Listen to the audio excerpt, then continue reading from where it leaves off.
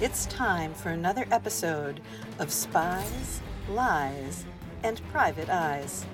Here's your host, Terrence McCauley. Hello, everyone. My name is Terrence McCauley, and this is another edition of Spies, Lies, and Private Eyes right here on the Authors on the Air Global Radio Network. My guest today is Nolan Cubero. He is a writer and director originally from Louisville, Kentucky. He studied linguistics at Brooklyn College and is currently a law student at UCLA. He lives in LA with his wife and son. Shadow Drive is his first novel published by Blackstone. Nolan, thanks for being here. Yeah, thanks for having me. No problem at all. Why don't you tell us a little bit about Shadow Drive? I understand it's your first novel. Yes, yeah. It's a mystery suspense thriller about a small-time landlord. This guy, Gabe, who owns a few small rental properties that he's acquired over the years. And Mm-hmm. so in this book, he ends up renting to a new tenant. And at first, the tenant seems like nice, someone he can trust. But once she moves in, he realizes she's lied to him about her identity, her address, and she basically he can tell she's starting to tear apart the house from the inside. So he's trying to figure out what's going on here. Um, so yeah, he realizes she knows more about him and the house than she lets on, and so he's trying to figure Oh, out what's going on. What's her connection to this house? What's her connection to him? So that's the basic premise. wow. It sounds like you've definitely either had or know someone who've had a problem as a landlord with a tenant. Yeah, I mean, I actually when going to law school, I rented out my apartment or my condo to someone because it was on the other side of town, and they were a great tenant. Mm-hmm. Um, but I've heard over the years of people who've done stuff. You know, my parents sort of work somewhat in real estate on the side, so I've heard sort of stories here and there. But I always just found that an interesting thing when you have someone come into your house and you don't really know them.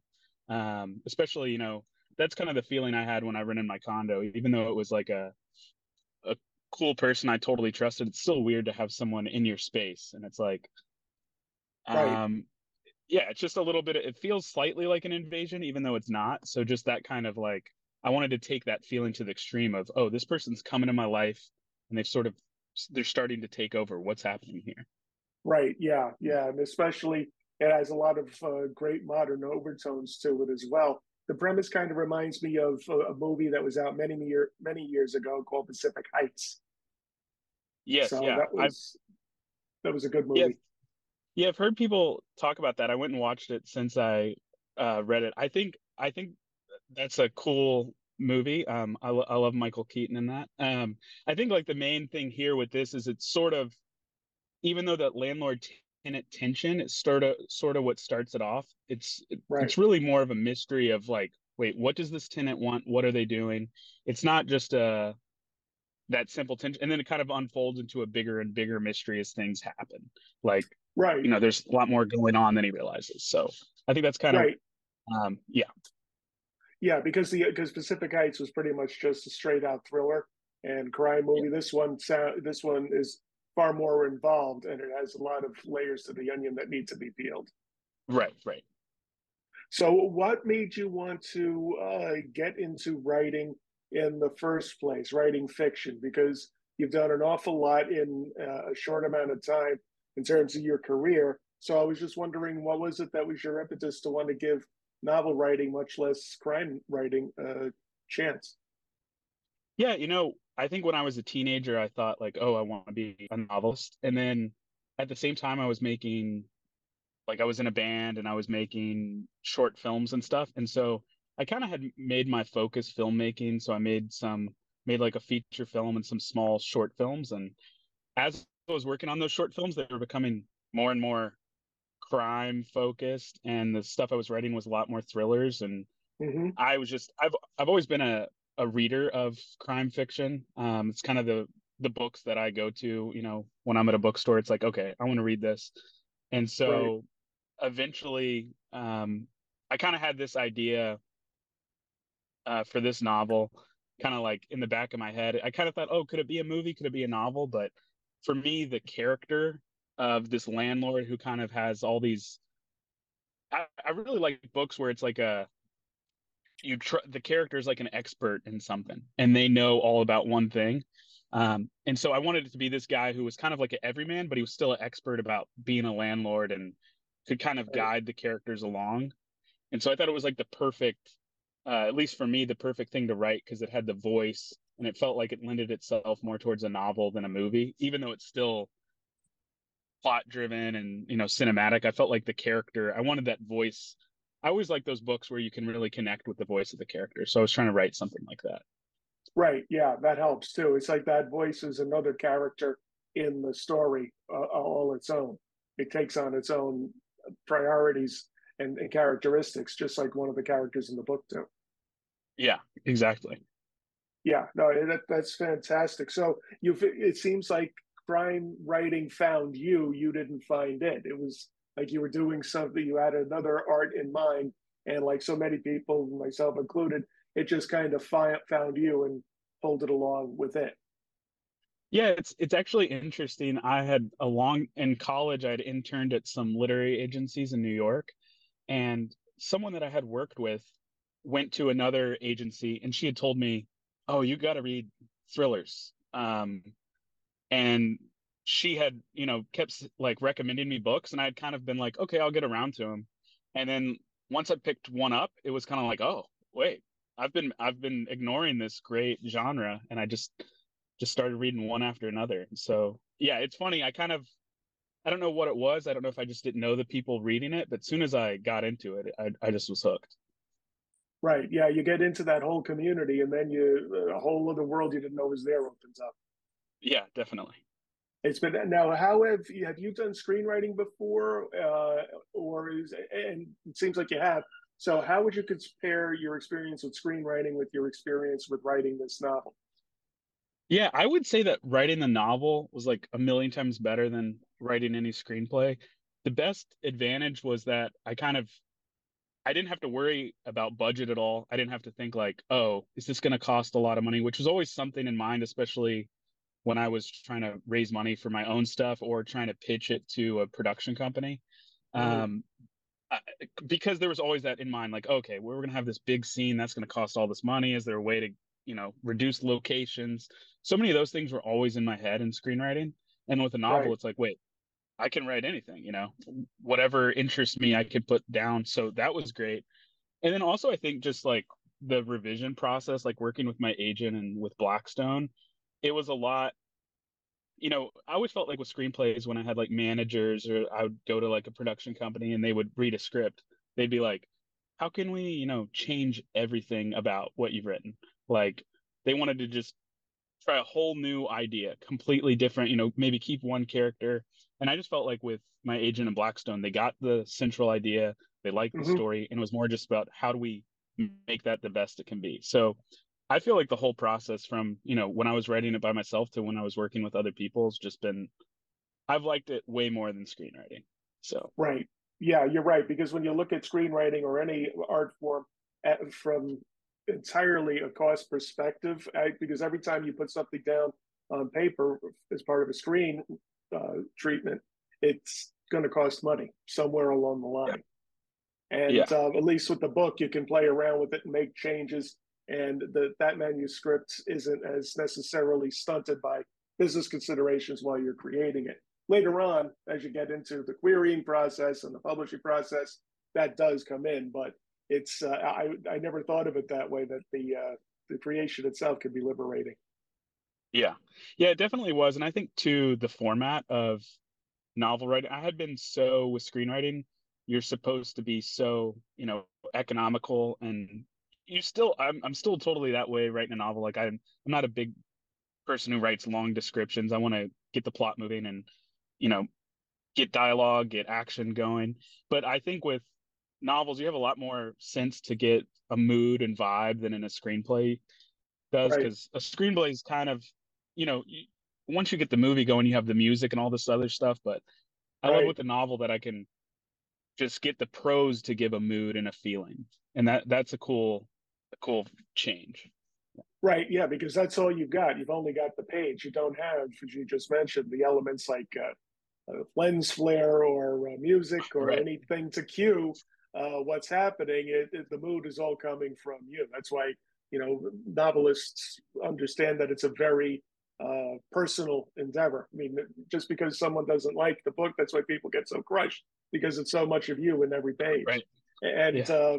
yeah, so that's fascinating. Yeah, I know that you've got an awful lot going on. You're a law student. You've done so much. Are you planning on writing another book? Do you envision Shadow Drive as a sequel series kind of deal? Where do you think your writing career is going to go next?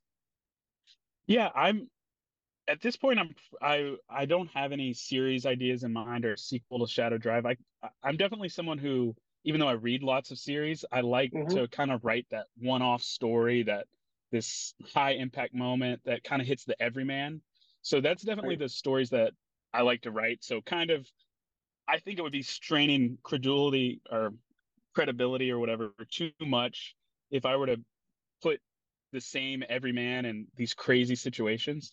And I also want them to be like character driven. So I kind of, it's funny because all of the books that inspired my writing are series fiction. Like Mm-hmm. that's the stuff that I go to. But I kind of want that um, big moment at the end of a thing that kind of challenges a character in a really big way, challenges who they are, and kind of Right. makes them question themselves. And I feel like that's kind of a that big emotional burst kind of lends itself to these one-offs. So I think at least at this point in my career, I want to just write that every man who's in gets caught up in a big mystery and he's trying to gain his footing. So yeah, that's basically what I think. Probably a bunch of one-offs, high, high emotion, high intensity, and Mm-hmm. every man's got to face it. So yeah. Well, there's a struggling young writer known as Harlan Coben who's done exactly that. So, I mean, it can definitely be done. A lot of people and a lot of people in publishing prefer series, but there is still quite a market for the standalone. And actually, I think standalones, in the whole, are really tougher to write because with the series, you have some familiarity with the characters from previous or possibly future books that you can rely on the audience uh, to have. But with a standalone, every time you're starting fresh, all new characters, all new plot right off the bat, and that I commend you for wanting to do that for your future work.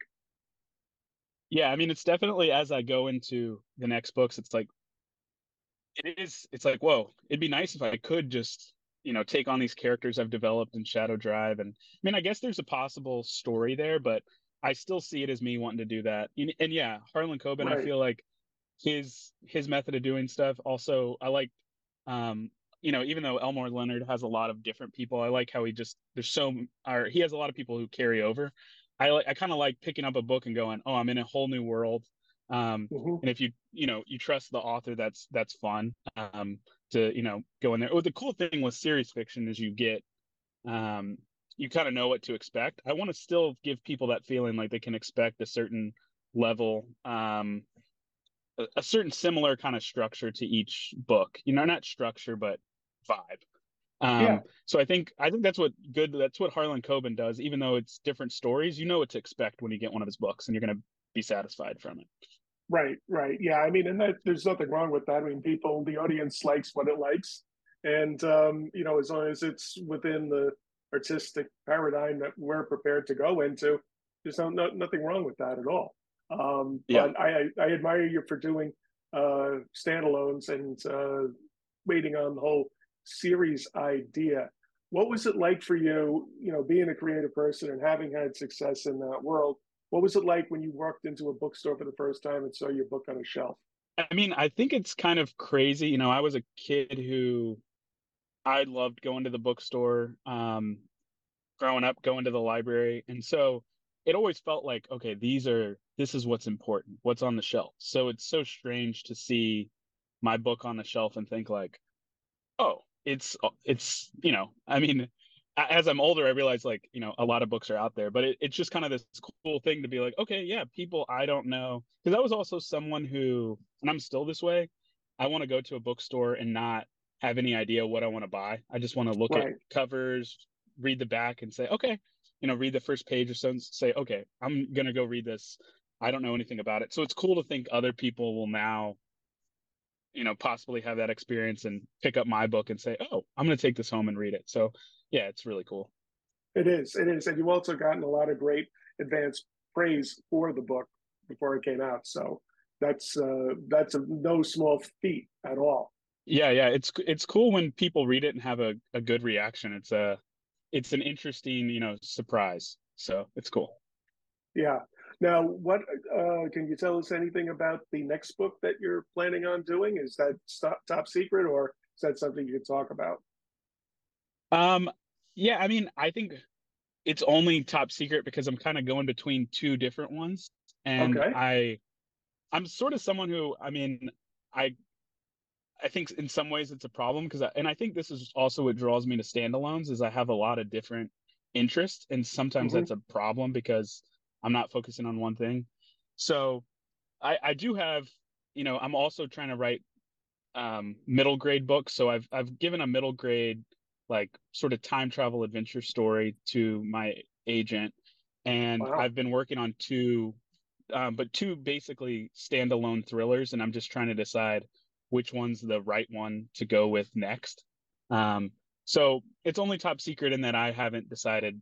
It's top secret to me as well. So, Right. but it'll Right. be something similar with a everyman who kind of is in a mystery and gets involved in action, and it's definitely in that realm. But yeah, I haven't decided which one it will be yet. Yeah. Yeah. Well, it's funny. I find people who write standalones tend to have their feet in several different genres.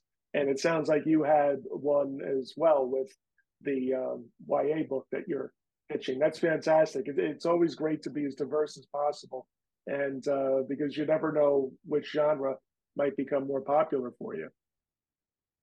Yeah, yeah, it's interesting. I feel like with I was doing screenwriting for so long, and it was sort of I always felt like, okay, I'm gonna write this kind of script, and if that doesn't work, I've got something completely opposite um, that might interest another person. But now that I'm writing novels, it's like I realize I kind of have it's like with the adult world, it's like, yeah, I want to write crime fiction, a certain idea.